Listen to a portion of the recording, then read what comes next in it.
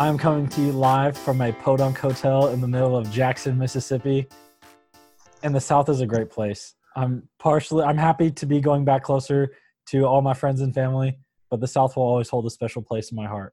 And I love the South. you also lived in the South once upon a time in a former I did. I life. was a child. I was just a child, but let me tell you why I love the South. I lived in Atlanta in the 90s when the Braves were good. And when the Braves made it to the World Series, East Cobb Elementary shut down. Well, we still had to go to school because everybody, works. And so they needed babysitters. So the school stayed open, but there were no classes. Instead, we all packed into the cafeteria and we watched the World Series. And it wasn't even the Braves Yankees. I was there in 96. This is when I remember. But we watched the whole playoffs, whether the Braves were playing or not, because we were just waiting, to see who the Braves would play. That doesn't happen in Utah. And I just want the people to know that the dedication that you are pushing through right now, Jackson, Mississippi just gave you a Charlie horse. And as soon as you hit your introduction, I just saw grimacing and pain that made my heart hurt for you. It looked very serious. It was. It came out of nowhere, and I was trying to get through it so I could stand up, keep going. But as I was at dinner tonight, I was thinking about, and I apologize if the sound isn't great. I don't have headphones; those are packed in a box somewhere, so I just have my mic. But I was sitting at dinner. I was just thinking about some of the different things in the South that are so great, like the conversation I overheard between these two people who had no idea. They had never met each other before, talking about COVID and the election and all of their, mildly conspiratorial theories. Was extremely entertaining. The weather was on the news, and they did not talk about the local weather currently in Jackson, which it was raining. They didn't talk about tomorrow's forecast, but they had a 10-minute weather segment talking about what the weather would be on Saturday at 3 p.m. for every individual SEC game. So here in the Jackson local news was talking about what the weather was going to be like in Gainesville and in Oxford and in Tuscaloosa and whatever. And that was incredible. And I also realized that I'm very sad. And this is I don't know if other parts of the country do it, but it's a very Southern thing that everywhere you go, you get a to-go cup. And Cool. Or if you order a soda, anywhere you go out to eat, when they bring you your check, they'll bring you a paper cup with whatever you ordered, a lid, a straw, and so you can take some with you on the road. And that is beautiful. I don't know why that's not a thing everywhere. The only thing I could think of is that there's, here in Utah, is there some sort of unspoken rule that that Swig and Fizz and all of those places have with all the restaurants that say, hey, you guys will put us out of business if you start just giving away free soda. So you can't do that. We need you to just send people with their check and have them get on their way. A to-go cup is genius. And frankly, I feel like if I knew that there was a restaurant here, I'm up here in Davis County, if there was a Layton restaurant that would give me a to-go cup, not only am I more enticed to order a soda instead of just water when I'm at dinner, I think I'd be more enticed to go to that restaurant. Simply because I'd take some soda home with me. It just seems so obvious. So, by the way, and I don't want to. If you are a restaurateur listening to this, then that is what we're telling you need to do. I'm watching, as we're recording, Lone Peak and Corner Canyon are playing in arguably the game of the year here, at least so far locally. Lone Peak is up 13-0. And Jackson Dart, he's had some struggles, a little uncharacteristic so far. He just connected with, I believe that was Noah Carr. Yeah, Noah Carr on an 80, I think it was an 85-yard touchdown pass as time expired in the first quarter to pull within a score. Jackson Dart is so fun to watch. If you have not seen Jackson Dart, you need to see Jackson Dart. Look, the chances that BYU lands him are fleeting a little bit because he's blowing up. But just as a football fan, this dude's fun to watch. I don't want those chances to be fleeting because he is so entertaining. and he's going to be so good wherever he ends up. But yeah, Jackson Dart, that kid can play. He can spin the rock. He can spin the rock. We need to start throwing out more cliches, like more college football cliches on this podcast. We need to talk about who's flying around. We need to talk about who can spin the rock. We need to talk. I mean, we could come up with a whole list of these cliches, and I feel like we haven't utilized them enough in our day-to-day or week-to-week episodes. I do have one cliche. I put this. I mean, since you brought up cliches, I'll bring it up now because I was going to talk about it later in the show. But people always say that you need to establish the run, and that is a horrible, horrible cliche. Like, that's not a thing. Establishing the run, that is what you would call in the business world a lagging indicator. Like, it doesn't, you don't start running the ball and then you magically win. It's because you are just bigger and better and stronger, and you are a better team, so you can run the ball easily, and you win because you're a better team. And when you get a lead, you just say, okay, well, we have a lead and we're getting 4 yards a carry, so we're not going to stop them. We're just going to run the clock out and go on our merry way and take this win home in our back pocket. Like, it's establishing the run is not something that magically makes you win a game. And kind of the idea that people do that, or, is because if you look at and say like, oh, when the winning teams, usually rush for 75 more yards a game than losing teams. It's like, yeah, because they're running out the clock in the fourth quarter when they have the lead. That's why they rush for more yards. You establish whatever you're good at, and that's what you do. And if you are Gunnar Watson, the Troy quarterback, you are good at throwing to the right side of the field, and you completely forget that the left side of the field exists. Is that not the weirdest spread? I don't know, what do you call this? In baseball, it's a spray chart. I don't know what it's called in football, but is that not the weirdest thing? So we're looking, and thanks to our friends at PFF, at Pro Football Focus, they will, I guess, map the passes that every quarterback throws, and they put it on. They divide the field up into, I guess it's 12 sections. And it's the left, middle, right side of the field. And then they have ranges of behind the line of scrimmage, passes that travel in the air, 0 to 10 yards, ahead of the line of scrimmage, 10 to 20 yards, and then 20-plus yards. So you get really 12 boxes that a pass can fall into. Gunnar Watson, Troy's quarterback, last week against Middle Tennessee State, threw the ball 37 times. 6 of those were throwaways, so they don't get charted. The other 31, of the remaining 31 passes, only one of them went to the left side of the field, and it was intercepted. He threw 30 times to the right and over the middle, but not to the left hash. I don't understand. I don't really know what that means. Like, we can make some conclusions that they either have Middle Tennessee either has Darrelle Revis playing on the left side of the field, or they have Pee Wee Herman in 8th grade playing on the right side of the field, and so they just right. But it was, most over the middle they hit. He was 12 for 12 over the middle from 0 to 10, like hitting that crosser all day, which you're not going to be able to do that against Peyton Wilgar because he's a good linebacker in coverage. And that is something where that's what they attacked last week against Middle Tennessee State, and they will not be able to do the same thing on Saturday. And they did it really well. They did it really, really well. That was by far the most utilized route, is that crossing route. And think of think of Troy. Troy's an up-tempo team. Chip Lindsey really, really likes to go fast. They embody everything about Robert and I: go fast, go hard. I think they ran 96 plays last week. And to put that into perspective, BYU ran 71 against Navy, and they had the ball for damn near 40 minutes of that game, and they ran 71 plays. Troy's going to move, man. Like, they want to have a lot of plays. There's going to be a lot of possessions, and the way that you do that is crossing routes. You short passes. You try to move the ball quick and get the ball to your guys in space, and you constantly are moving the ball that way. They did a really good job.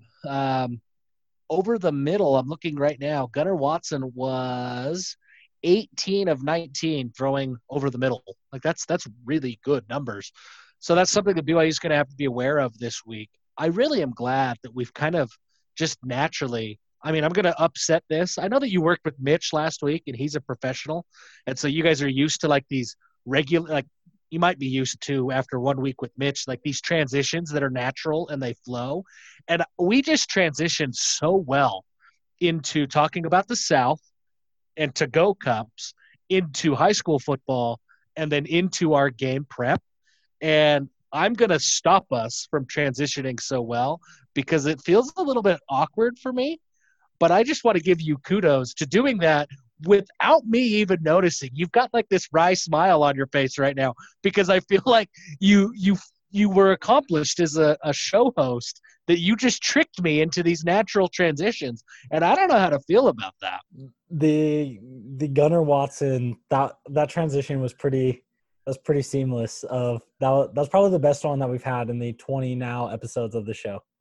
Yeah, that was well done. I'm uncomfortable with it. I like more where there's kind of that awkward pause, and then we say, so now we're going to talk about, that's more my speed. We must be getting better. Well, you must be getting better at this, because I totally did not know what we were doing until I started talking about passes over the middle, and I thought, wait a minute, Garrett just tricked me, because here we are flowing seamlessly, and I don't know how I feel. 1 week with Mitch Harper, and look at you. You're a regular producer. Maybe I'll leave my current job and join the radio world. No, just kidding. I will not go do radio. That doesn't pay enough for my life. It's too hard. I've seen all the journalists and radio people and everyone. It's a dying industry, and it's harder than ever to get a long-term job. And Mitch is very lucky to be in probably Mitch probably has the most stable sports media job, like outside of being like a Greg Wrubell, where you are specifically the voice of a specific team. Like if you're actually working for a publication, Mitch probably has one of, if not the most stable jobs in the country. Especially for like age 40 and younger, right?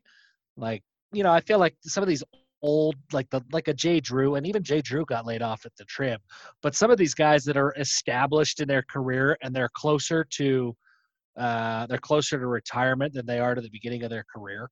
I feel like those guys, unless the newspaper just totally closes down, those guys are going to still have a job until the end. But in that younger demographic, where I feel like it's easier for a newspaper to lay you off because you're not making as much money, and in theory, it's easier to lay off somebody who's new in their career. But Mitch, because he's really good at what he does. Like, let's give all the credit to Mitch. Like, he went from doing what we're doing, a podcast in Bean Mace's basement, to now he works for KSL Sports, and it's because he's really, really good. But I agree with you. He has earned the right to have the most secure BYU media job in the market. He's that good at it, and he's apparently taught you in just 1 week how to keep me on track. So kudos to both of you. I don't know if it's so much that he taught me or that I just wasted a lot of time listening to a lot of different podcasts on various subjects, and it's rubbed off on me a little bit. That could be it. I realized as I was listening to you and Mitch, and I was listening back to our episode a couple of weeks ago, we forgot a Hellion of the Week a couple of weeks ago. We did? We totally blew it. And I don't know what happened. I don't know if we just didn't have – I think it was 2 episodes ago. I think we had it on our agenda, but we didn't ever talk about it. Oh, no.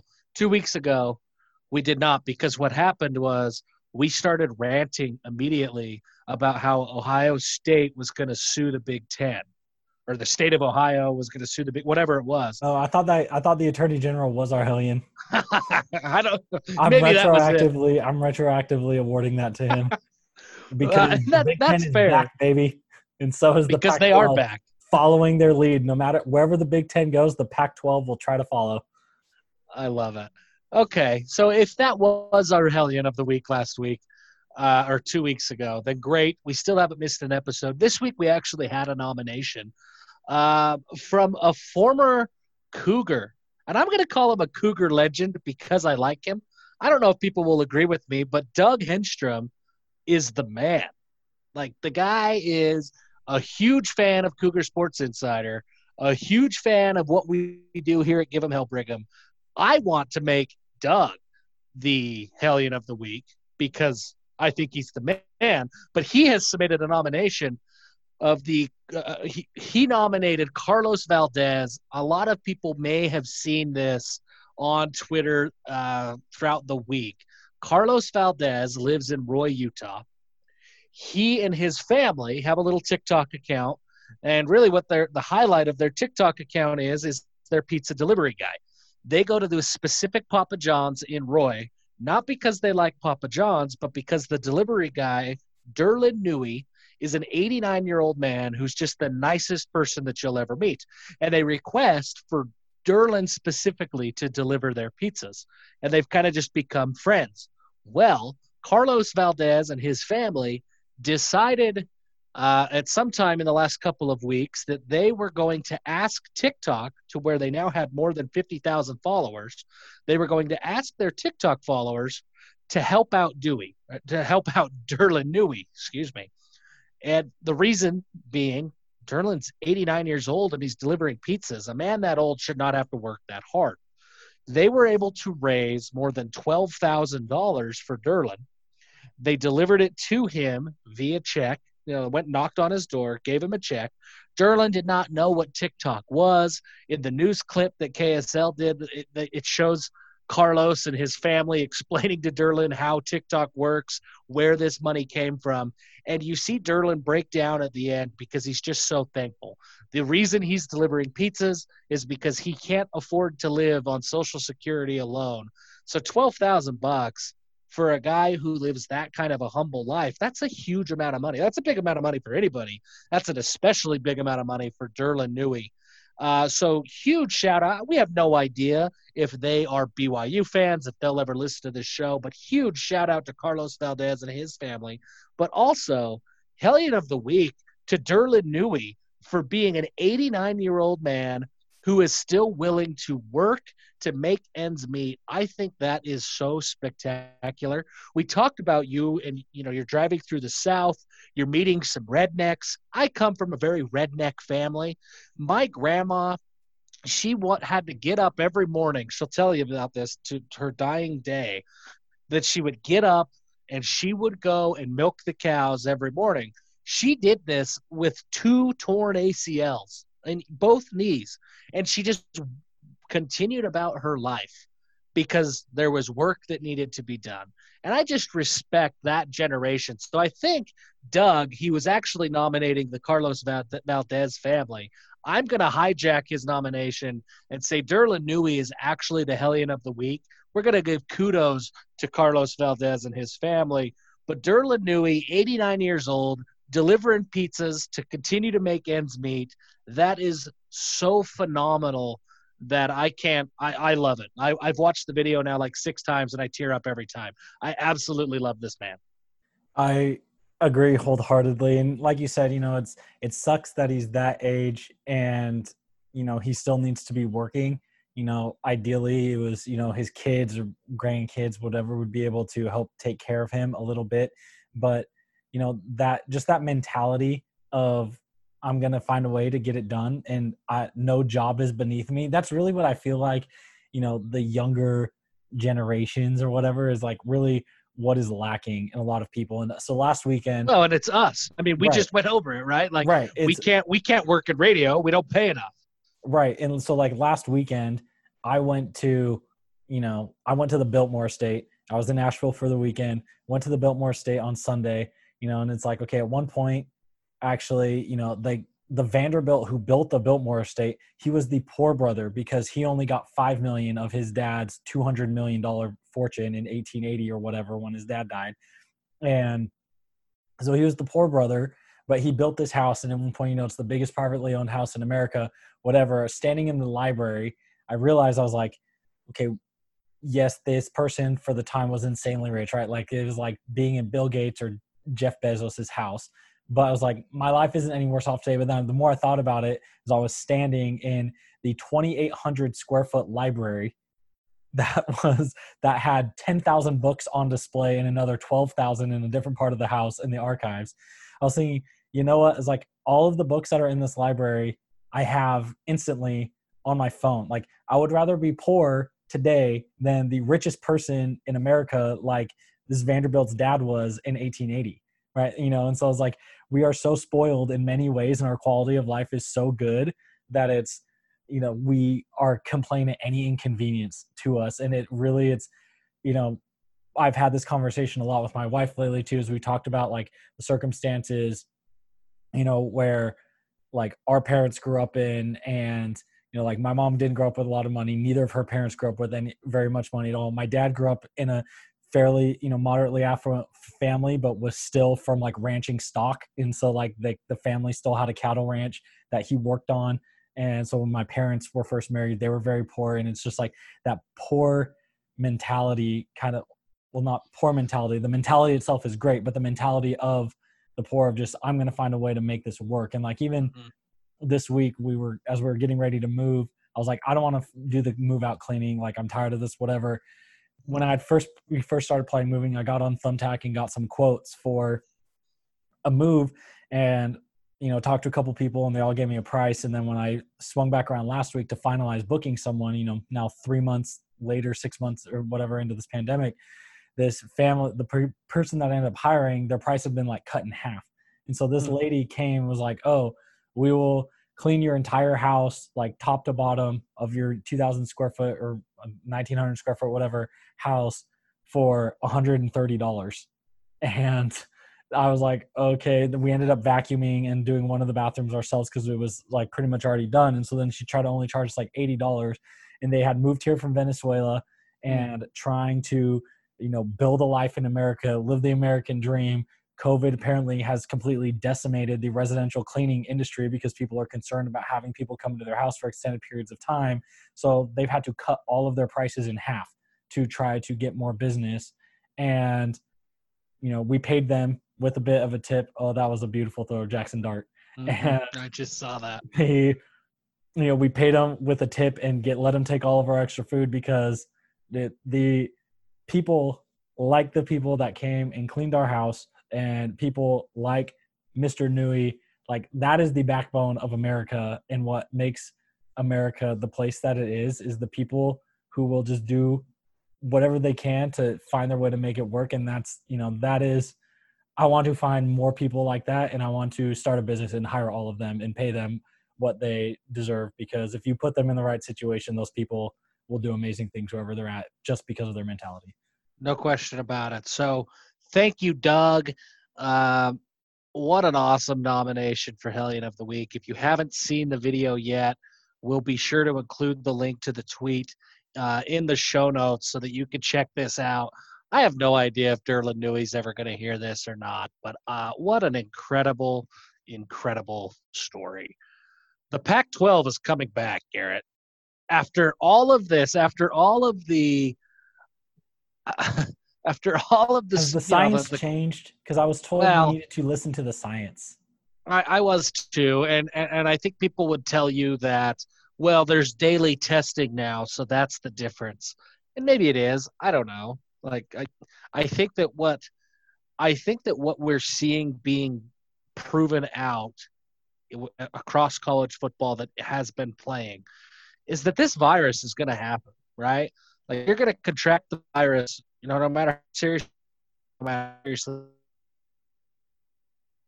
negligence can lead to a faster spread. Negligence can lead to maybe an increase in cases that didn't have to be there. But this virus is going to do what the virus is going to do regardless. So no, the science didn't change. And even daily testing, that's a huge, there's no question. Like that is a huge monument for the Pac-12 that I think a lot of these other schools can get to. BYU's been doing the saliva tests for a couple of months. I think they do it 3 or 4 times a week right now, but it's that saliva rapid type test that there's no reason they can't just kick that up and do it more frequently. So I don't think it's this world-renowned discovery that the Pac-12 has made. Like I think that it's something that all of the schools across the country have been trying to get to. But kudos to the Pac-12, they made it. But what I don't understand is that, we sat here, I guess, 6 weeks ago now, Garrett, and we talked on this show about myocarditis and how that was absolutely not the reason that anything was being shut down. And then we talked a couple of weeks later about how that report that initially came out, that I sat and watched and read all these journalists that told me that anybody who has seen this report will come to the same conclusion that the Pac-12 did. I watched that report get torn to shreds. And now, tonight, I'm watching officially. Earlier last week, we watched the Big Ten. Now we're watching the Pac-12. We're getting ready to watch the Mountain West. All of the people that talked about myocarditis as if it was going to end the world, and talked about the schools who were playing as if they were ignoring the ominous signs of the end of the world, now they're playing. And I didn't hear a single word about myocarditis in the last 2 weeks. It went from 65% of the people in the Big Ten who had COVID-19 now had heart problems. It's going to be the end of the world, to we're not even talking about it as these schools come back to play. And that is the weirdest thing in my mind about the Pac-12 coming back. It's the weirdest thing, but also it is the most expected 2020 thing to me. That's how that's how news cycles work these days now. It's like it's going around, like jumping from story to story. And once you move on, no, you don't think about it. It's not important anymore. Like it's like it never existed in the first place. Once you move on and go to the next, the next topic in the timeline. And it's, first it was myocarditis. Now it's case counts. It'll be interesting to see what happens, because some schools are saying, oh, we're going to shut down. If it's like, okay, if you're worried about case counts at college students, where they're young and healthy and the least at-risk population of any group of demographic of any population, and you're going to say, let's send them home and close campus. So that way, instead of having all of the people who would be healthy in one spot, you're going to take all these sick people and send them home to be near their parents and grandparents. Like, that's not a winning idea right there. Like, if you were going to do that, you should have never brought them back in the first place. That was dumb. Right. And that's not, for the academics who are supposed to be very smart and the smarter than the rest of us, they didn't think that one through all the way. But I did one study. We see one study that they collected from a bunch of different campuses. And I don't know how thorough it was of going across like every campus in America, but I saw one MD who collected, the testing reports, because pretty much every college is publishing their counts. And it was like from 250 something different colleges in the United States, there are collectively 45,000 cases and 2 hospitalizations stemming from that. So that is a flattened curve, right? That was the goal at the beginning 6 months ago, was 15 days to flatten the curve or whatever. It's flat. So now where we go from here, and obviously the news came out this week that there won't be fans either this Saturday or next Friday in Provo as a result of that. I don't, that's out of our control, but I don't think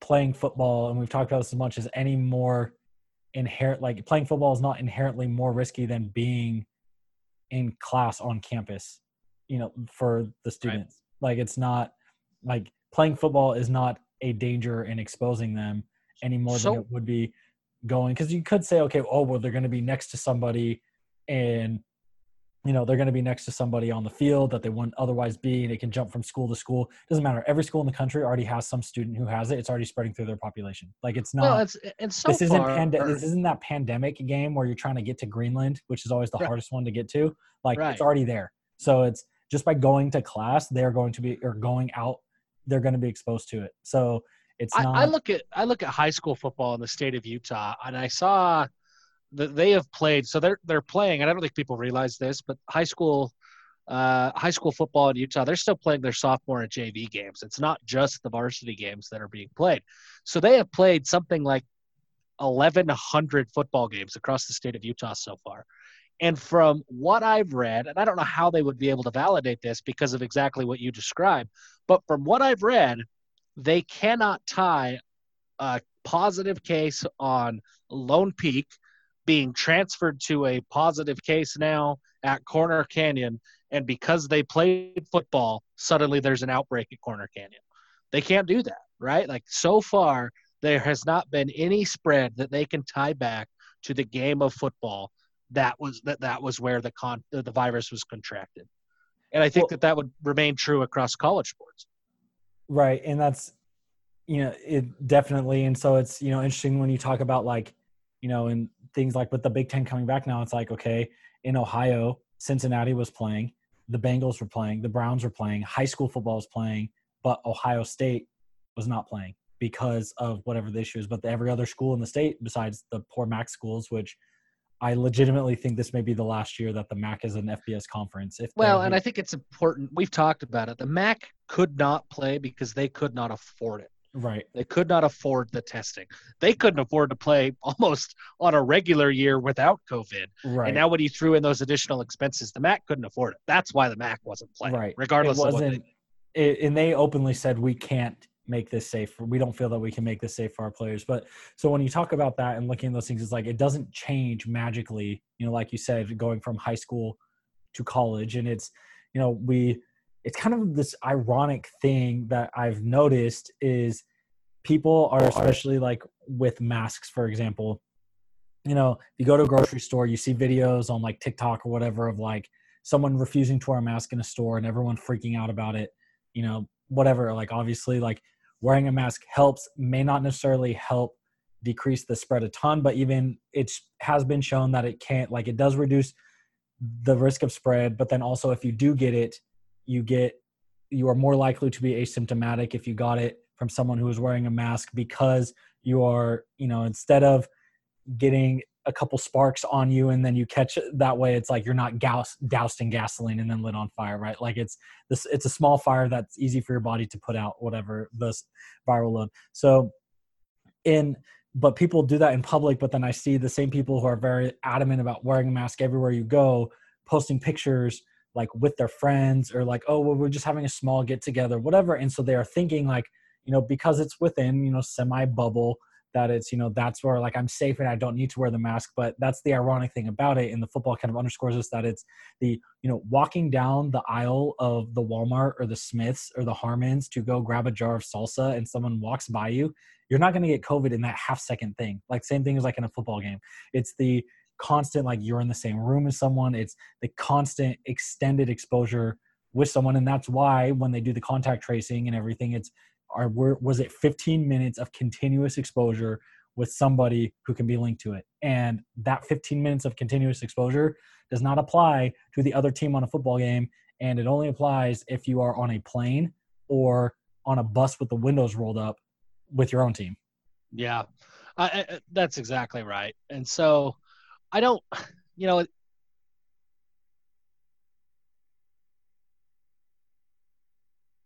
evolve into a discussion about. I think we just lost a bit there.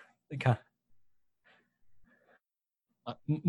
internet lagged a bit, so I got cut off for a minute. So there. You were gone. Well, hopefully, okay. I hope we're back.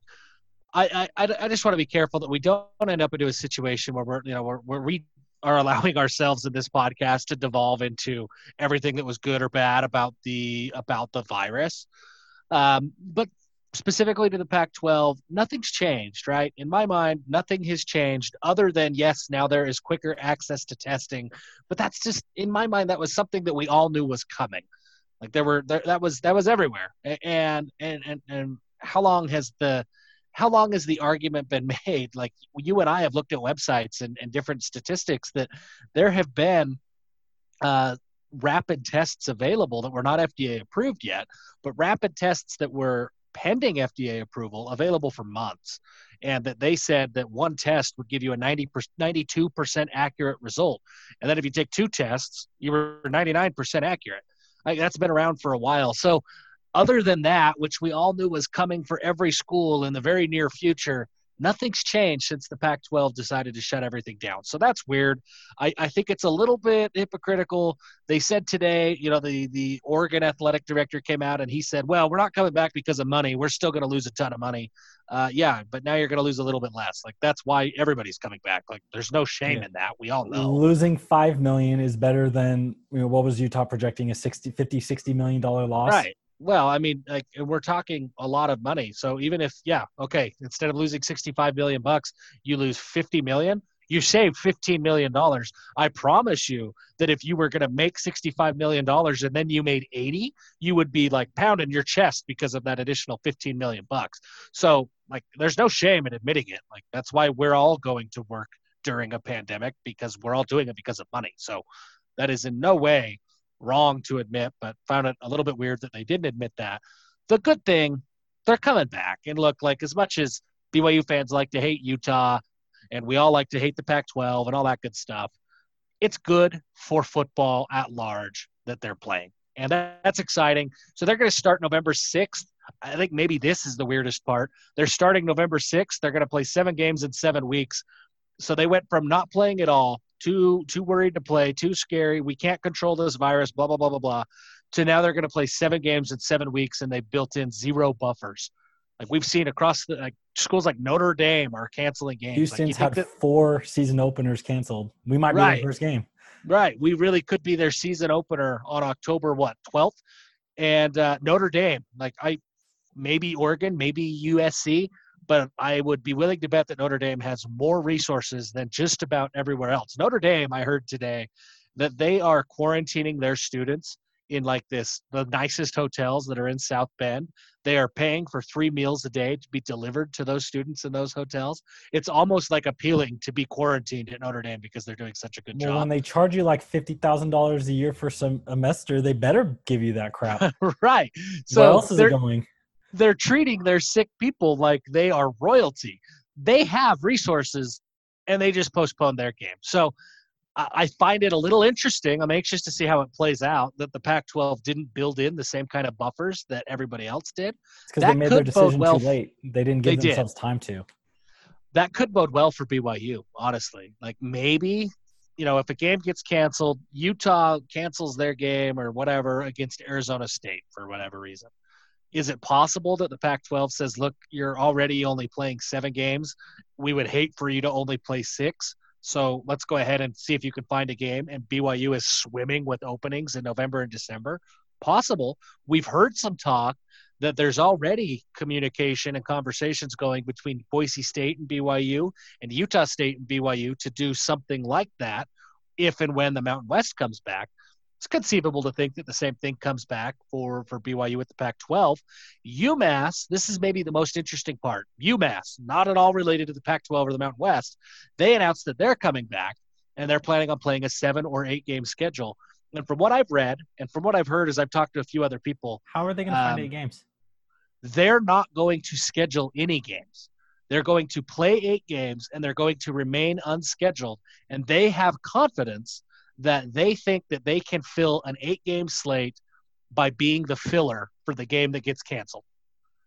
And based on how many games the Army AD was looking for something. So as long as, and I don't think, obviously the other side of that was an AD not willing to step out there. And, similar, we saw it with like the SMU, the Battle for the Cast Iron Skillet getting canceled with SMU TCU. And Tom Holmoe was like, we're going to get a bye week. The travel doesn't work, whatever. But it's like, if you're willing to go get your pay games and you're UMass and you do not care and you're willing to do 8 games on the road to make money, like, go do it. And I think that the games are going to be there, right? Like, I think so. I think would not be surprised if I thought we were done with UMass for good and never had to see that program ever again, but they're probably going to end up in Provo this November. Just end up in Provo. Like, let's not go there. And even if the game's in Foxborough, let's end up in Provo. That's my beef with UMass, is going out and playing at UMass. But I think it's interesting that UMass, that is their strategy. And obviously things can change. If they can get a guaranteed game, I'm sure they will. But that's what I have read, is that that's their intention. They think that they can fill that many games by being a filler. And so it's interesting. It's interesting that now BYU has all these openings in November, December. They have said all along that if they can play 12 games, they will. They want to play as many as they can.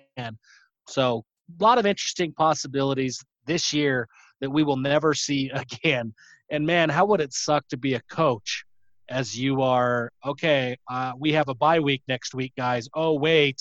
Now we have to prep for Washington State. So get up, everybody. We're going to figure this out. That would be nuts.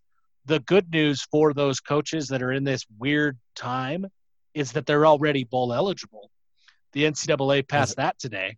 Because bowl season is going to be everyone, and bowl season will start 3 weeks before the regular season finishes. It's so strange. Bowl season is going to just be purely if you have enough players and you would like to come to our bowl game, we're ready. John Henry Daly, by the way, he's really good. He's really, really good. Lone Peak just took the lead after Corner Canyon gave it up. And John Henry Daly, that's all we got to say. Like, the kid is really, really good. If you watch this play, so he's John Henry Daly gets through the line, gets to Jackson Dart, pulls him down for a strip sack, and he recovers the fumble in the end zone for a touchdown. John Henry Daly is really good. That Corner Canyon offensive line is no joke. And Jackson Dart is an athletic quarterback who can escape pressure from just about anywhere. And John Henry Daly, man, he just made everybody look foolish. And there's a good chance that we see him make other people look foolish at the next level when he's playing in Provo, because it's very likely that he's going to join his brother, and it will be a magnificent duo.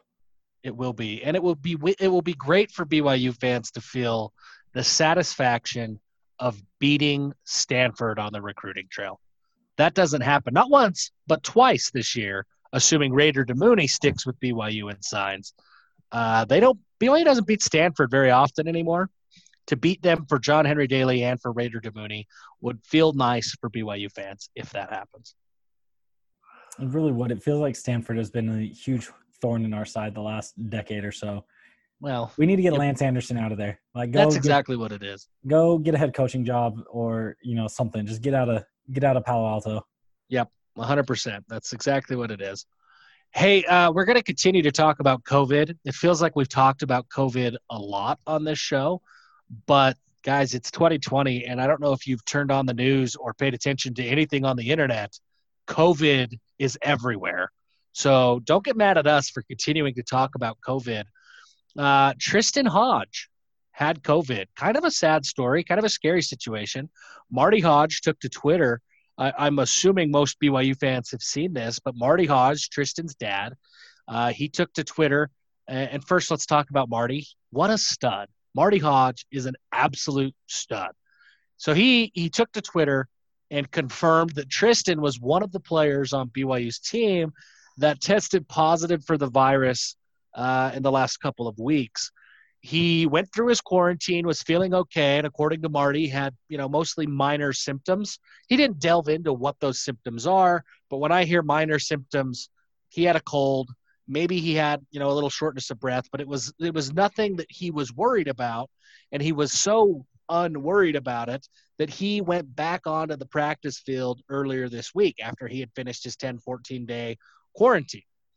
Went back onto the practice field, practiced once.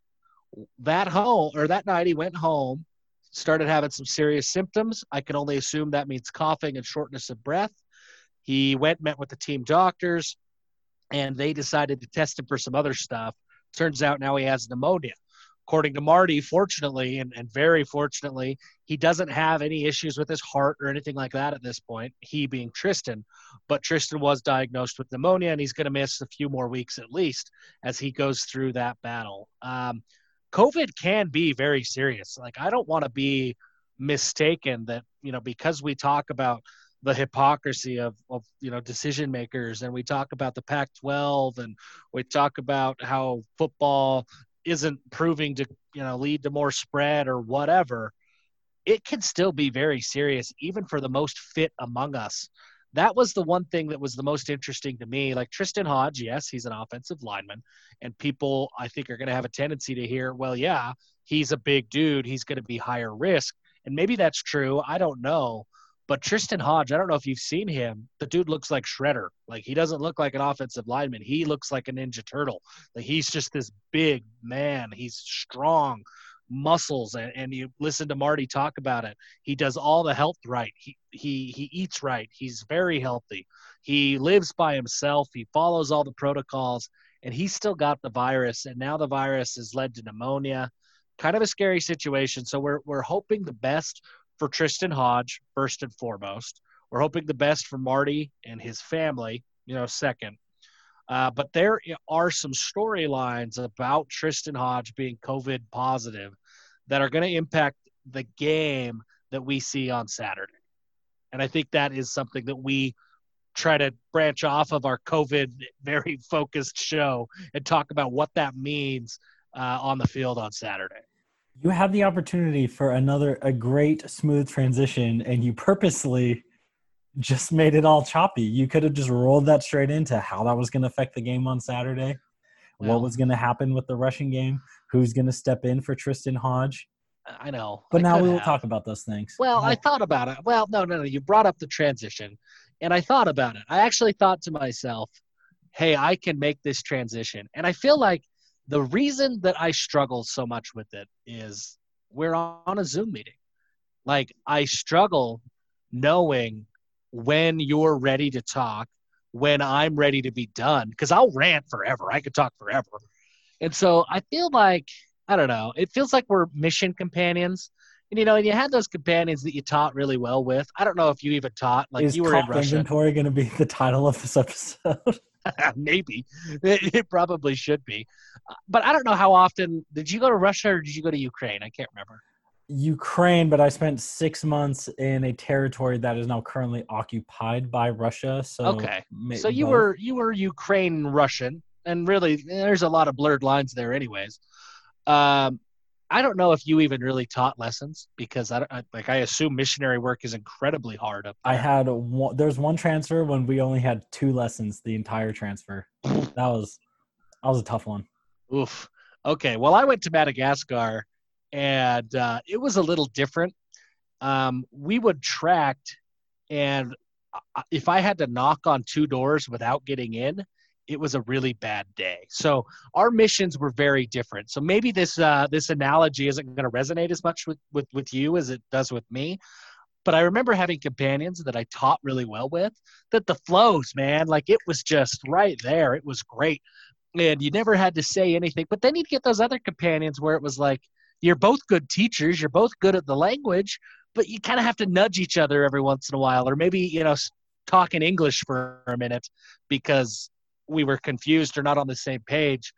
And even after 20 weeks or however long we've been doing this, I sort of feel like we're nudging each other. And really it's me. I'm nudging you. You're fine. You do a great job. I have not adjusted, and I don't know what my problem is.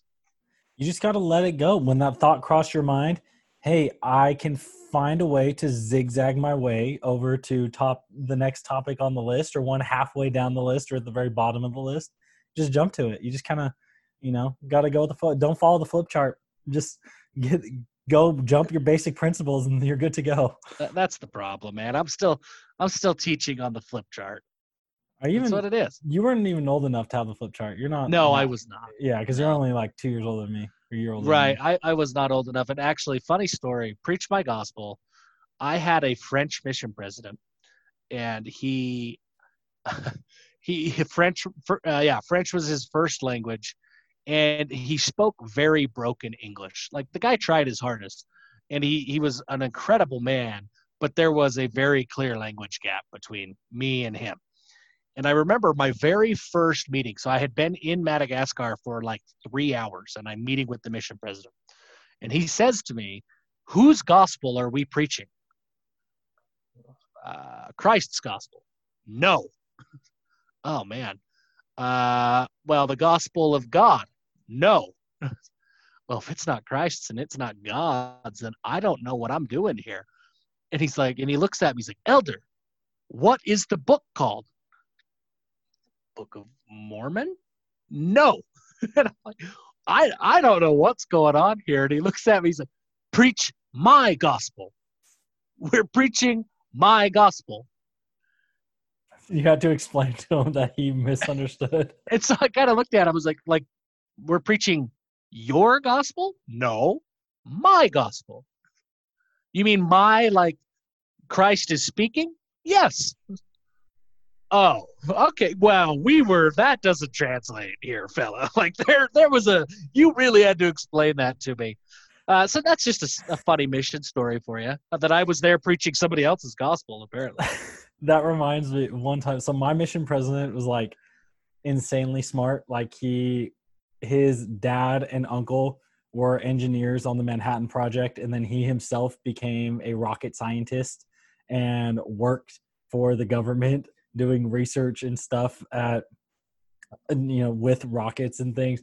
So he served in Finland on his mission, and then he came out and he spoke Russian very well, but he would prepare his talks and he would give his talks in English because he read very slowly because he struggled with perfectionism and he couldn't let himself make a mistake. But he knew more words than like anybody else. Like any missionary, like he had the biggest vocabulary. And I remember like saying one time I was translating for him, and I was in the branch presidency and he like came and was speaking and I was translating for him and I said something and he paused like he was like, "You said that wrong," to me.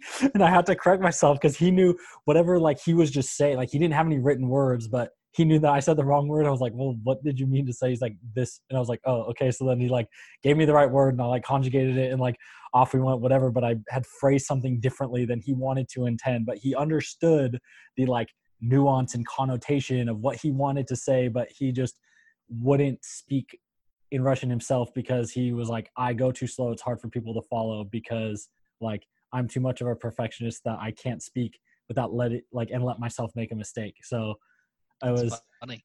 I learned that I am very dumb and there are people much smarter than me, but also the smartest people I know are probably very smart because they know what their weaknesses are and just obviously like, sometimes you got to embrace your weakness and lean into it, whatever. But sometimes, you got to pick and choose your battle of I'm not going to go there, even though I could, because it's not my thing. Well, maybe that's what I need to do. Transitions aren't my thing. I'm gonna stay away. Maybe we set this rule that as what do we call ourselves? A partnership here. I will never transition. So if you want to move from subject to subject, you have to do it. You might have to interrupt me. Maybe you have to flag me down. I don't know what you have to do, but it's my weakness. And we've tried for the last however many weeks to address this, and I can't do it. So it's up to you. It's kind of like when I was a greenie, and I don't know if you did this in your mission when you were a greenie, still struggling with things, that it was when we went in to teach, my trainer was like, you will start every topic and just go till you run out of things to say, and I will cover whatever pieces you left out. And so when you stop talking, I will know that you have nothing more, like you do not understand anymore, you can't keep up anymore, you've exhausted your knowledge of explaining that point Yeah. in the lesson, and then I'll pick up the rest. And then when I stop talking, it's time to go to the next point. So it actually, in a way, it was like that was the easiest part of like the transitions on the mission, because it was like I just said everything I knew how to say. I got my 10 5-word sentences out the way on each thing, and then then I was on my merry way, waiting until the next thing. And when there was an awkward pause, I said, "Oh, it's my turn again." And so it was pretty easy to do. I think that'll work. The only downside is that I could talk for a while about a lot of these things, but I like where your head's at. I am going to here's another choppy transition. Now that we've talked about it, I have to bring it up every time. So Tristan Hodge has COVID. We can make some assumptions that other people have COVID that were, presumably around him, or that maybe they don't have COVID. I don't know, but at least the contact tracing. Kalani's talked about this in his pressers. The contact tracing is harder to manage than the positive tests because they go through whatever their rules are. I think you said 15 minutes of continued exposure. I don't know if that's the same criteria that BYU has to deal with. So whatever it is, whatever their criteria is, if they are positive, I don't know, if they are determined to have been exposed by somebody who tested positive, they actually have to go into isolation and I think the full-fledged quarantine longer than the person who had the positive test. Right, because your symptoms, you could be pre-symptomatic and your symptoms, like you may have it and be spreading it, but you don't know, or your symptoms could be, they could pop up 7 days from now. And then, there's a bigger window because of less certainty. So it is better if you are going to have an asymptomatic or very mild case, it is better to just get it over with than to be contact traced. because, of the way the rules are, because you don't know what you don't know. And so if they know that you've had it and you've recovered, you can go back to play. But if they're unsure and there's still a small chance that you could have it pop up or be contagious or whatever, then, you can't go do that. So I don't know. Maybe with the rapid testing coming out and they can move to some daily things, that will kind of change things a bit. But, that's what the big thing you're seeing with these game cancellations is it's, one player gets it and then it's taking out an entire position group, which affects everyone except Nebraska, because Nebraska carries like 180 guys on their roster because of their walk-on program. They really do. And I don't know how they're able to do it. Like, they can still field like a JV team. It's very strange. I think it's awesome, but it's strange. We need to do that. Just get more people. Frankly, I think everybody should do it. Yeah, I think everybody should. Like, so there is a roster limit for camp, right? Like, you can have the BYU has traditionally carried like 125 is give or take been the number that BYU has set and what they committed to. And, people walk-ons get treated very well at BYU comparatively to other schools. So you get, you have your 85 scholarship players, and then up until it was last year or the year before that they bumped it up from 20 to 25 walk-ons in camp. I can't remember, but it was recently. Within the last year. You have 105 in camp, and now they just bumped it up to 110. And the Mountain West just made their official announcement, 8-game schedule starting October 24th. So they are beating the Pac-12 and the Big Ten to be back and giving themselves a buffer. So you have the 105, now you have 110, but then either within the week of your first game or the week school starts, whichever is sooner for your program, you can add as many walk-ons as you want from that point on. And so that's how Nebraska has, like, if you look at their roster, they legitimately carry like 165 guys because there is no official NCAA limit. There's only how many guys can you have practicing outside, like in fall camp before the semester starts. But so we can make some assumptions, given everything that we just talked about with the walk-on thing is weird, but before, Nebraska's weird. I wish everybody was more weird so that wasn't weird. But contact tracing, it sucks, right? And it's wiping out position groups. And we can go ahead and we can make some assumptions here. Tristan Hodge tested positive. We know that, right? That's not sources. That's not anything like that. We know that he tested positive. That means there's probably additional offensive linemen that are either positive or in isolation because of contact tracing. Well, they have team meetings in a room. Like, if you've had a team meeting, then you're in constant contact unless I don't know how far you have to be apart before it's correct. They need to stop having team meetings, buy all the coaches a megaphone or a walkie-talkie or something, and go have your team meetings outside. Just go to the MTC, man, and just utilize one of the I'm going to call it an auditorium because I don't remember what we called it in the MTC, but where your Tuesday devotionals were. Let's utilize one of those and just put the 25 offensive linemen there, and everybody gets their own quadrant of the thing. No, just utilize that and make a friggin' bubble. You don't leave the MTC except for they're all in online classes anyway because they want to minimize none of them are taking any in-person classes. They're avoiding all of that because they don't want this to happen. So whatever they're doing on the weekends, don't be stupid because you know what's going to happen if you get exposed to it. Don't go to a party if that's what you're doing on the weekend. Whatever, but put them in the MTC where they literally have a gate. You could lock the gate and just prevent anybody from even escaping. Right. There's a cafeteria there. You can feed all of them. There are plenty of bedrooms. You could there's enough room in the MTC to give each of them not even their own room, their own floor. Their own themselves. Floor. Right. They could. And just go pull in a bus. They get on the bus. They go to the airport, hop on their chartered flight, come home, go back to the MTC. They get on a bus and get driven over to Provo High School for the practice field. And that's it. If you want to have more teams doing it, host teams. There's enough room. You could make a college football bubble with 6 teams inside the MTC. And play games at both the Provo High Stadium and Lavelle Edwards Stadium. Yeah. I love it. And use the IPF if you have to. Just don't punt high.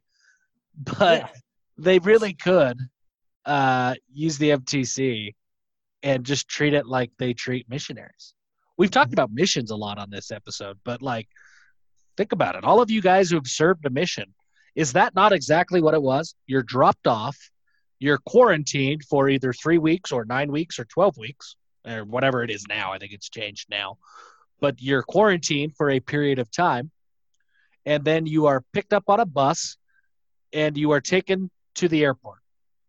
If you get to leave, it's because you got hurt and you need to go to a doctor's appointment where you are bused to that doctor's appointment, or you're permitted to walk across the street to the temple.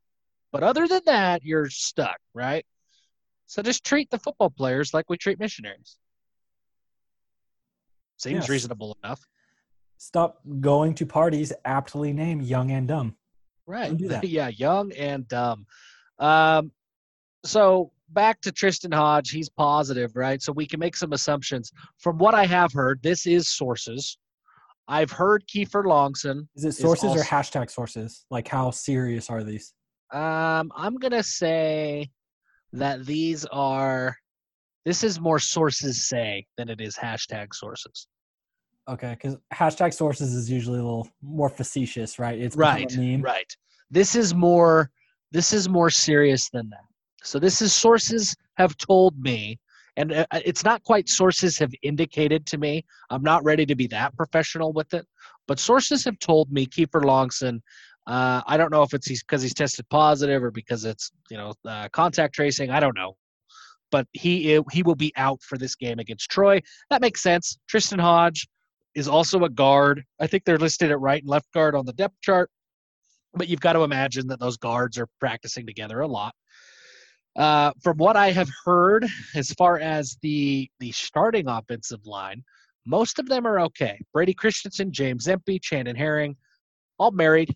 They're going to be fine. They live separately from everybody else. From what I've heard, they're okay. So that's good. That's all that I've heard on the offensive line. We can make some assumptions that there's probably more. We may get into a scenario that we're looking at, Mo Onutoa or Connor Pay getting playing time on Saturday night because of contact tracing efforts. But so far, what we know is Tristan Hodge had the virus, and I have heard that Kiefer Longson will also be out this weekend. I have heard that Isaiah Kafusi will also be out this weekend. I don't know if that's a positive test. I don't know if that's contact tracing. I don't know why for sure, but I have heard that he will be out this weekend. So could there be additional linebackers? Could be, but I have not heard any names. Again, we can make some assumptions, but that's all that they are. We could make some assumptions that additional linebackers are out. I'm more so worried about having multiple other linebackers out. Have we heard anything about Pepe Tanuvasa? See, because he got a little banged up in the Navy game. Yeah, Kalani talked about that he should be fine. Okay. Especially because Troy wants, they're going to throw the ball a lot. They're going to try to. That's, how they're going to try to use the athletes that they have outside, like Khalil McLean is a good athlete. They have bodies outside that can play. They're going to try to create some mismatches there. And so the linebackers are really where the game is going to be made, feel like, on the defense. In the secondary, we mentioned Chris Wilcox is back running with the ones. Likely to see him this week. Did we mention that? I don't know if we mentioned that. He's back. Yeah. Yeah. Maybe you guys talked about it last week. But... We didn't talk about it last week. You mentioned it on the board earlier this week. Yes. Yeah. He is back. He is back. So it's the defense is going to be fine. It really comes down to the linebackers and really, what the bulk of that Troy offense and what they want to do with their passing game is those mid-range crossing routes going, over the middle, and where that would be the linebacker zone. Isaiah Kafusi is generally, he's been one of the better linebackers in coverage, but we have a lot of linebackers that are good in coverage. That was, the problem with our linebackers last season was we had 8 million guys who could get an interception and cover somebody, but they couldn't stop the run to save their life and play downhill. So against Troy, that's not an issue. Like Tristan Hodge, if we lose one lineman, if we saw 4 guys, I'm not worried about the other 4 not being able to get a push against Troy, especially, with how they looked against Navy and what they were doing and how much they, are wanting to get after it. And it's so, yeah, we may especially if Keanu Sialabanga is available. That's a guy who now is heading into his redshirt junior season with starting experience. If that's our 5 guys and the only change is we swap out Hodge for Sialabanga, I'm not worried about the performance on the offensive line. If it's, another guy goes down and we got a couple walk-ons going on, then that game gets more iffy. And that's where betting this season is scary as hell, because you have no idea what's going to show up and who is going to come out. And you got, like Georgia Southern or whatever that played with 33 guys missing. Oh yeah. Actually, you have no idea what's going to happen. I kind of wish that we just played the game with like 40 guys missing, because then they'd be good for the rest of the season. That's true. That's a very good point. Yeah, I would be a little bit worried about, not worried about getting a push, but Troy's got some dudes. Like the Sun Belt has some dudes on their roster. Not even sneaky athletic. Every time I watch a Sunbelt or CUSA game, and I watched many CUSA games last year, right? Because I had season tickets to a CUSA team, Conference USA. I'm like, that dude is an legitimately NFL talent receiver. How is this his only offer? And it's on every single team, has guys like that. So It's not like there's 1 or 2 diamonds in the rough. It's these athletes are out there. We're just not getting them. Right. Well, and a lot of what they do for the last few years, and it's worked out well. Like, that's exactly what, like D'Angelo Gunter, like the Chris Wilcoxes, the Isaiah Crons, like those guys didn't have many other offers. We said, you're a good athlete with a frame. We can do something with you. Let's start doing that at receiver. Well, and that's exactly what Troy has done. A guy on defense that is an absolute stud, preseason All-American, Carlton Marshall. He's a linebacker that really he's from, I think he's from Birmingham. I can't remember if he's in Birmingham or Mobile, but right there in Alabama somewhere. And he should be playing at Auburn or Alabama. Like, he has that kind of talent, but he's 5'8". He met with Gus Malzahn when he was in high school, and Gus told him, I think you're good enough to be here, but I can't offer a 5'8" linebacker. He ended up at Troy, and he is an absolute stud.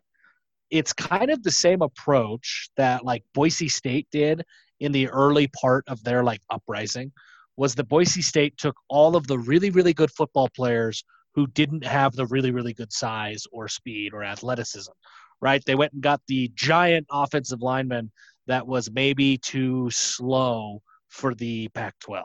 They went and got the stud running back who was only 5'6". And that's kind of what Troy has done.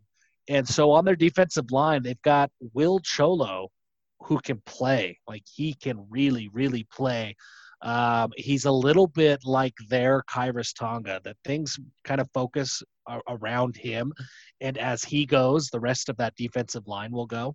And so in my mind, James Empey is maybe the most important offensive lineman this week. I think BYU could withstand to play a game without Brady Christensen or Chandon Herring on the tackles. I don't know how BYU could recover. I think it would, I think it would be a very big loss if Empey were to go because of a guy like Will Cholo on Troy's offensive line, the inside of Troy's defensive line, rather. That would be an impact. So in terms of players that we aren't expecting to see, those are the names that we've heard. There could be more offensive linemen. For all we know, there could be a breakout in the secondary. Like, we really don't know. And you're right, Garrett. That's what makes betting this year so difficult, because we really have no idea who's going to be there on a weekly basis. But that's what we've heard so far. The last note really on. Did you know that Will Cholo is Alvin Kamar's cousin? I did not. And he is also a computer science major. So he's going to play smart. Somebody's on Troy's website right now. I am. But yes. He also underscores similar to Carlton Marshall. It's like Will Cholo, he's listed at 6 foot 290. Like he's just an undersized defensive lineman, but he's really good. It's like, go get more Tijon Karamas. That's really what it boils down to. Yep. If you want the BYU comparison of this dude can play, he's obviously good. He played at a high level. Tijon won multiple state titles in Texas, was all-state in Texas, but because he was a 5'11" center, that doesn't get you very far. At Allen, Texas, that is the home of the biggest high school football stadium that we've ever seen. But it went crazy. Like, it was one of those memes that was that went all over social media of like, this is how much football means in Texas. And they spent like I don't know, like $6 million on this high school football stadium. From what I had heard, and this was a couple of years ago, they spent all this money on this high school football stadium, and it had, after like 3 years, was starting to like crack, and there were like foundational issues. So when I think of T-John Caroma, I first think of his biceps, and then I think of Allen High School Stadium. So you mentioned that, so naturally here we are talking about Allen High School Stadium that is kind of falling apart. The other absence, one more that I want to note before we move on, Chaz Ayu.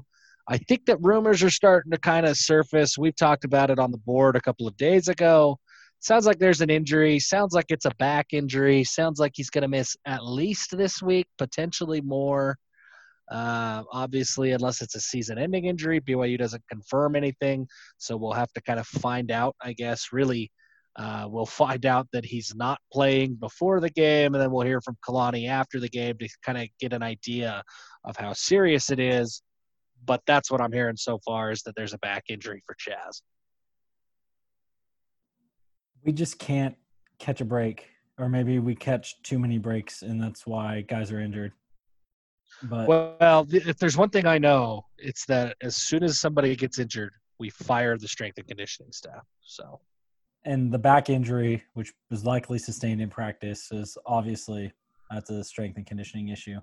I don't know how we don't have just a bevy of strength and conditioning coaches to choose from after all of the strength and conditioning coaches who should have been fired after this weekend in the NFL, where everybody got hurt. We should have including the 49ers MRI truck after. Did you see that? I did see that Joey Bosa could not get his Nick Bosa, Joey Bosa, one of the Bosas that plays in San Francisco, could not get his MRI done because the MRI truck broke. That's a sad state of affairs when that happens. 2020, man. It's getting everybody, including the trucks. We're on the downhill stretch, though. It's almost October, and it's been the longest year of my life, but we are almost there. Can we talk about this Mountain West announcement? First, the Mountain West Conference logo. I don't know who was watching Doctor Who late at night and was like, "Oh yeah, Mountain West." That logo needs to go. I think we're going on like 5 years now. It still comes out of like 1980, just like Craig Thompson's haircut. Ugh, it's so bad. I really enjoy the Mountain West still. Like, I love watching Mountain West Conference games. Give me a game against – I love it. Give me a game against Wyoming and New Mexico, and I will watch it every time. I don't know if it's nostalgia. I don't know what it is, but I still love the Mountain West Conference, but that logo is bad. I cannot, like, I don't know. I have zero. I do not follow the Mountain West at all. I watch a lot of the American because they all are pretty good offensive teams and they play a fun style of football and it's entertaining. But I cannot bring myself to watch the Mountain West. And it's like, yeah, I grew up. I know a bunch of dudes who played at Fresno State is like the hometown team. Don't care about Fresno State that much. My grandpa played at New Mexico. I have never watched a New Mexico Lobo. I've watched like maybe 3 New Mexico Lobos games that don't involve BYU in my life. It's just you gotta swallow your pride. It's bad football. No, it's fun football. It's like football that I can relate to. You know, it's farm football. You gotta swallow your pride. You and I, now that you're back here into the Western United States, you and I are gonna make a road trip and we're gonna watch, I don't know, Wyoming at Colorado State next year, and you're gonna enjoy it. Okay, we got to figure out what region that is either in either Wyoming or Colorado and put in for a tag while we're there. Yeah, that's true. If it's in Wyoming, I don't know if you need a tag it. I think you just shoot stuff. Did you Utah? I was talking to my dad today. Apparently, Utah now, at least in, I don't know if it's the whole state or just some areas, you can get an over-the-counter mountain lion tag for $35. Dude, they're like getting everywhere, so yeah. They've got to do something about it. That was my brother lives in California, and they got an Airbnb. They got a cabin. So that way, instead of him just coming out for the hunt, it's like my sister-in-law and my nieces and nephews are coming out and they're bringing their laptops so they can stay in school and then just like they'll take turns going out. Well, like, what are they going to do? You got to have dogs and stuff, right? Like, to hunt a mountain lion, you got to like tree it and everything. Or are they just like going to go and like hope they could sit in a tree stand and find one somewhere? I don't know. I didn't talk to him that far. I mean, my brother has a dog, but it's a Vizsla. It's small. Like it's not Yeah, a I mean, big it's not dog. gonna like a yeah. Which Anyway, Vizslas are great bird dogs, very underrated breed. But yeah, the Mountain West on their official tweet, it says we're back. They didn't put an exclamation point, which I found interesting. That feels, I mean, to channel my Elaine Bennis, that feels exclamation point worthy, but they did not. But then they have an icon or a graphic, an image that's attached to it. 2020 Mountain West football season. Games begin week of October 24th, 8-game schedule. Mountain West Football Championship, December 19th. And then it's supposed to be the fine print, but it's in the same size of font as like the header of this image. Subject to approval from state, county, and local officials. It feels like they should have got that approval before they made this announcement, right? no, because apparently you just say it, and then if we've learned anything from at least with the Pac-12 and Gavin Newsom, like they trying to pin it on the state. If you try to throw it back on the state will say, "Oh no, we never said you couldn't do that. What are you talking about?" So you just have to throw it out there and say, "This is what we're doing." I don't If you understand. control the narrative, you control reality with all I of this. Like really, you just got to throw that. You throw it out there and say, "No, this is legit. This is real. This is what's happening," and everyone says, "Oh, okay." I really don't understand. I just have such a hard time wrapping my head around what is going on in the state of California. Nobody knows, man. I think that I mean we've covered everything that's on our agenda here. You've got a long drive. You got to keep going to Yuma.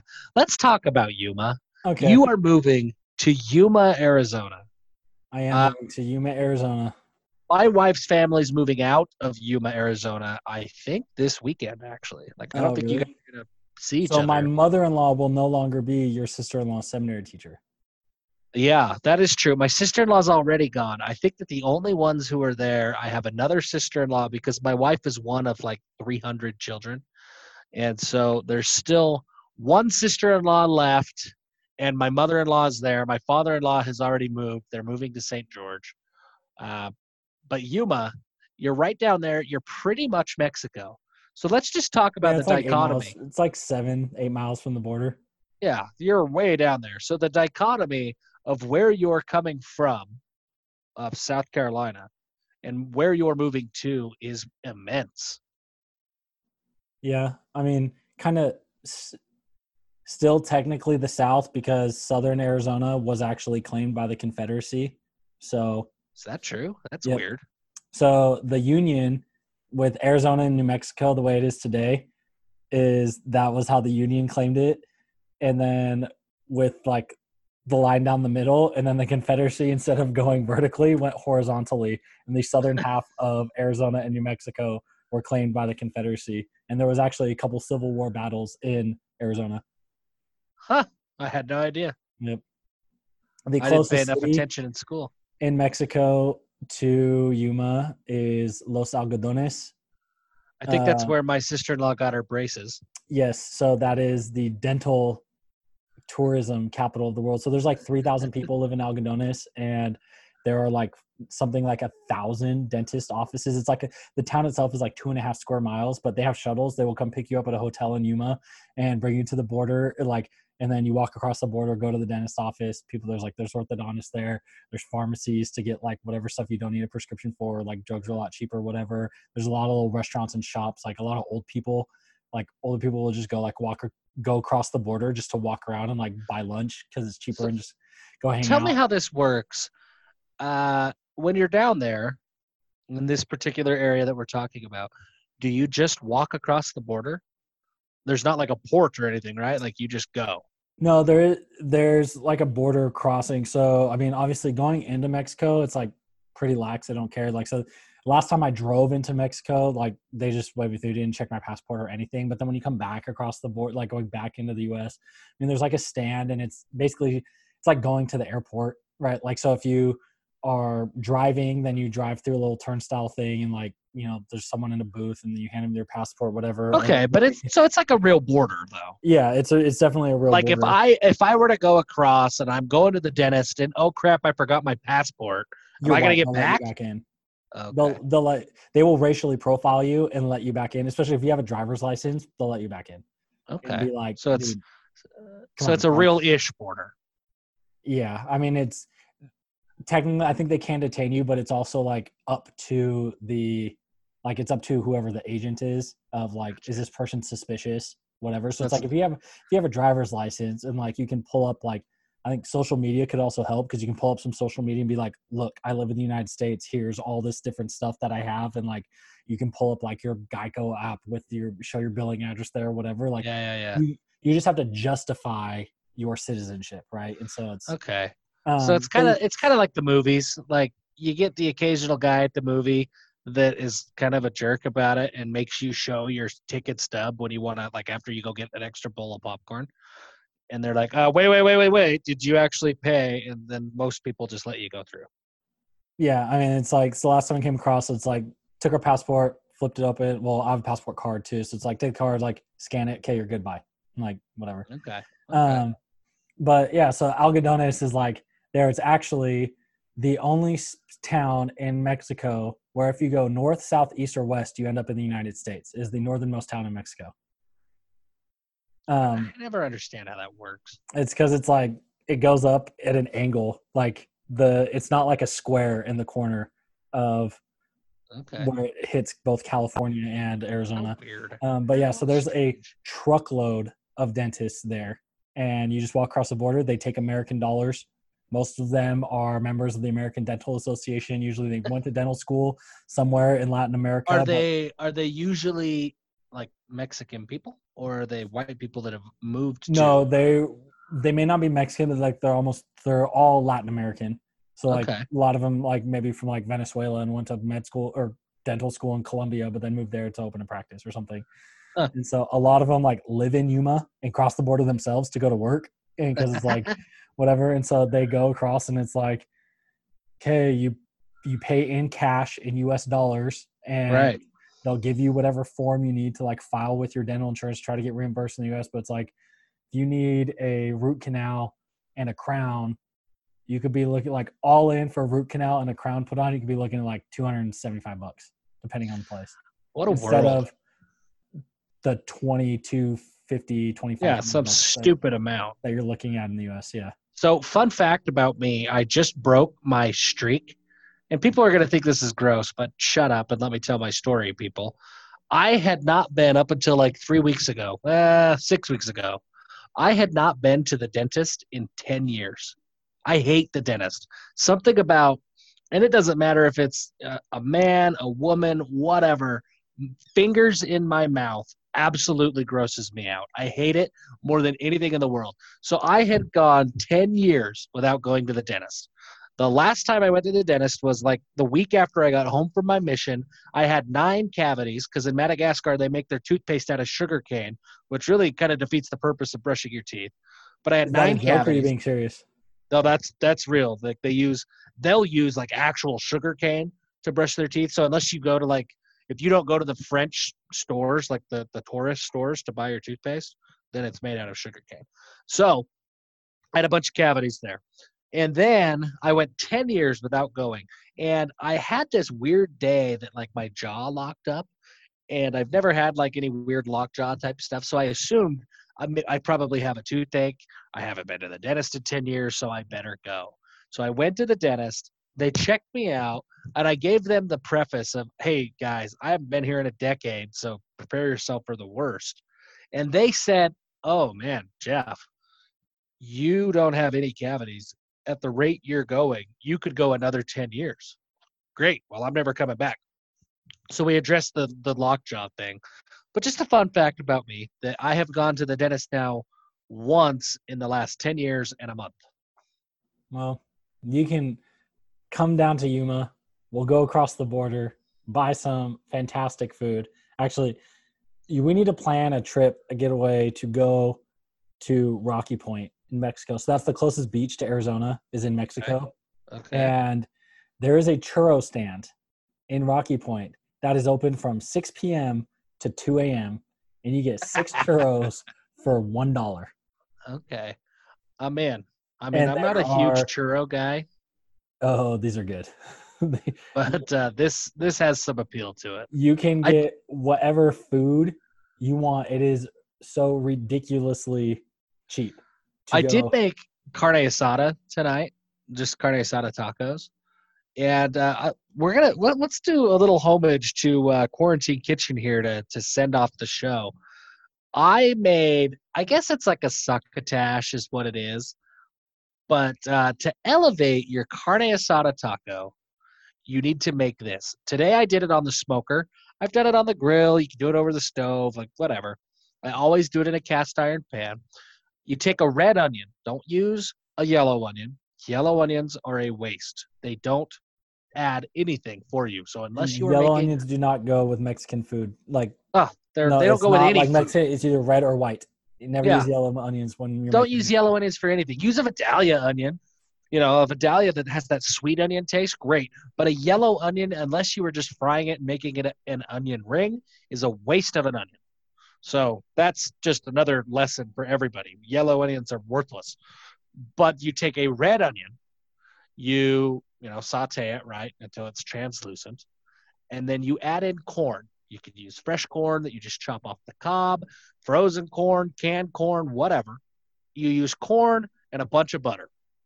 And then you put in your favorite barbecue rub, and you sprinkle that in with it.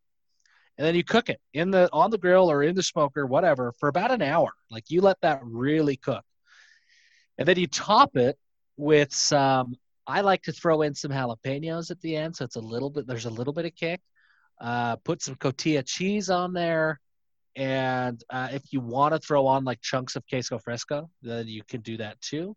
You don't have to do that. Throw that in with whatever taco you're making. Today I made carne asada tacos, so that's where it got thrown into.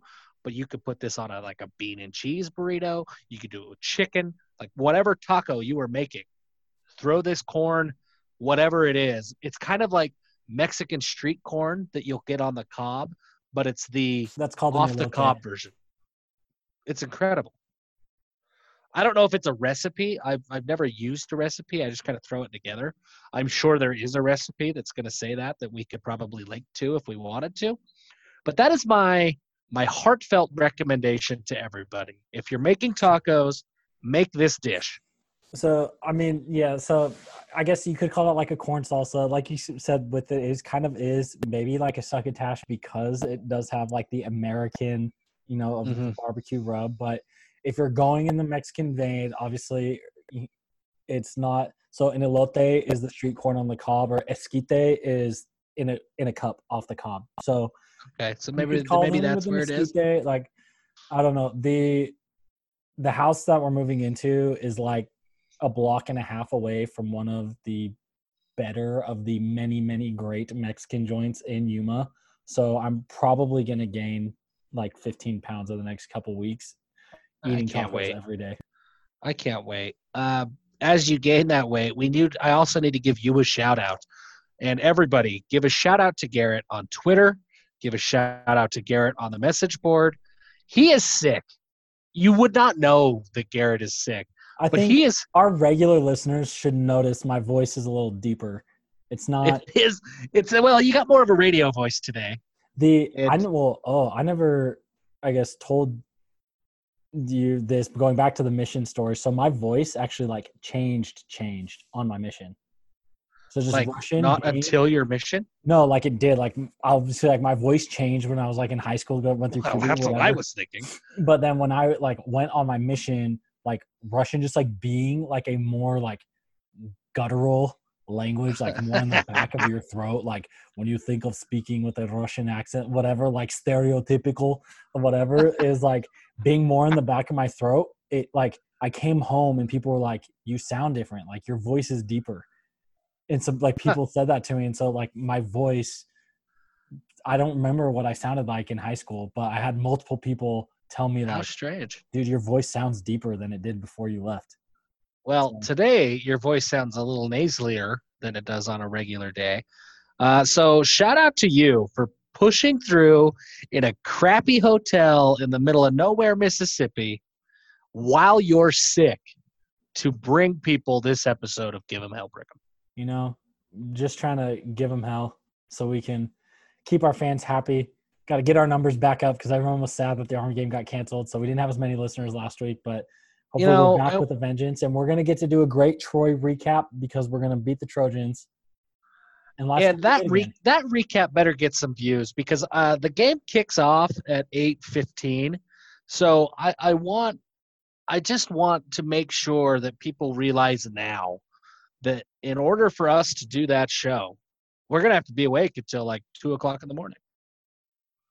I have 3 kids that are 6 years of age or less. Me being up until 2 o'clock in the morning, that will ruin my next like 4 to 7 days. Or we do it on Sunday. No. We give the people what they want when they want it. And I don't know if they want it at 2 o'clock in the morning, but if they do, it's going to be there. Okay, I will commit to that, and we will give the people good coverage, win or lose, our post-game recap, unlike other unnamed podcasts in this market. Every other podcast in this market. Yeah. So we're working hard for you, so you should work hard for us. Like, subscribe, share, leave reviews. Go to givehimhellbrigham.com. You can buy shirts. Go to Etsy and look at Pinnacle Plays. Buy yourself a poster. It'll look great in your office, your work from home office, because none of us are ever going back to work ever again because life is over as we know it. But let's give him hell, Jeff. Give him hell.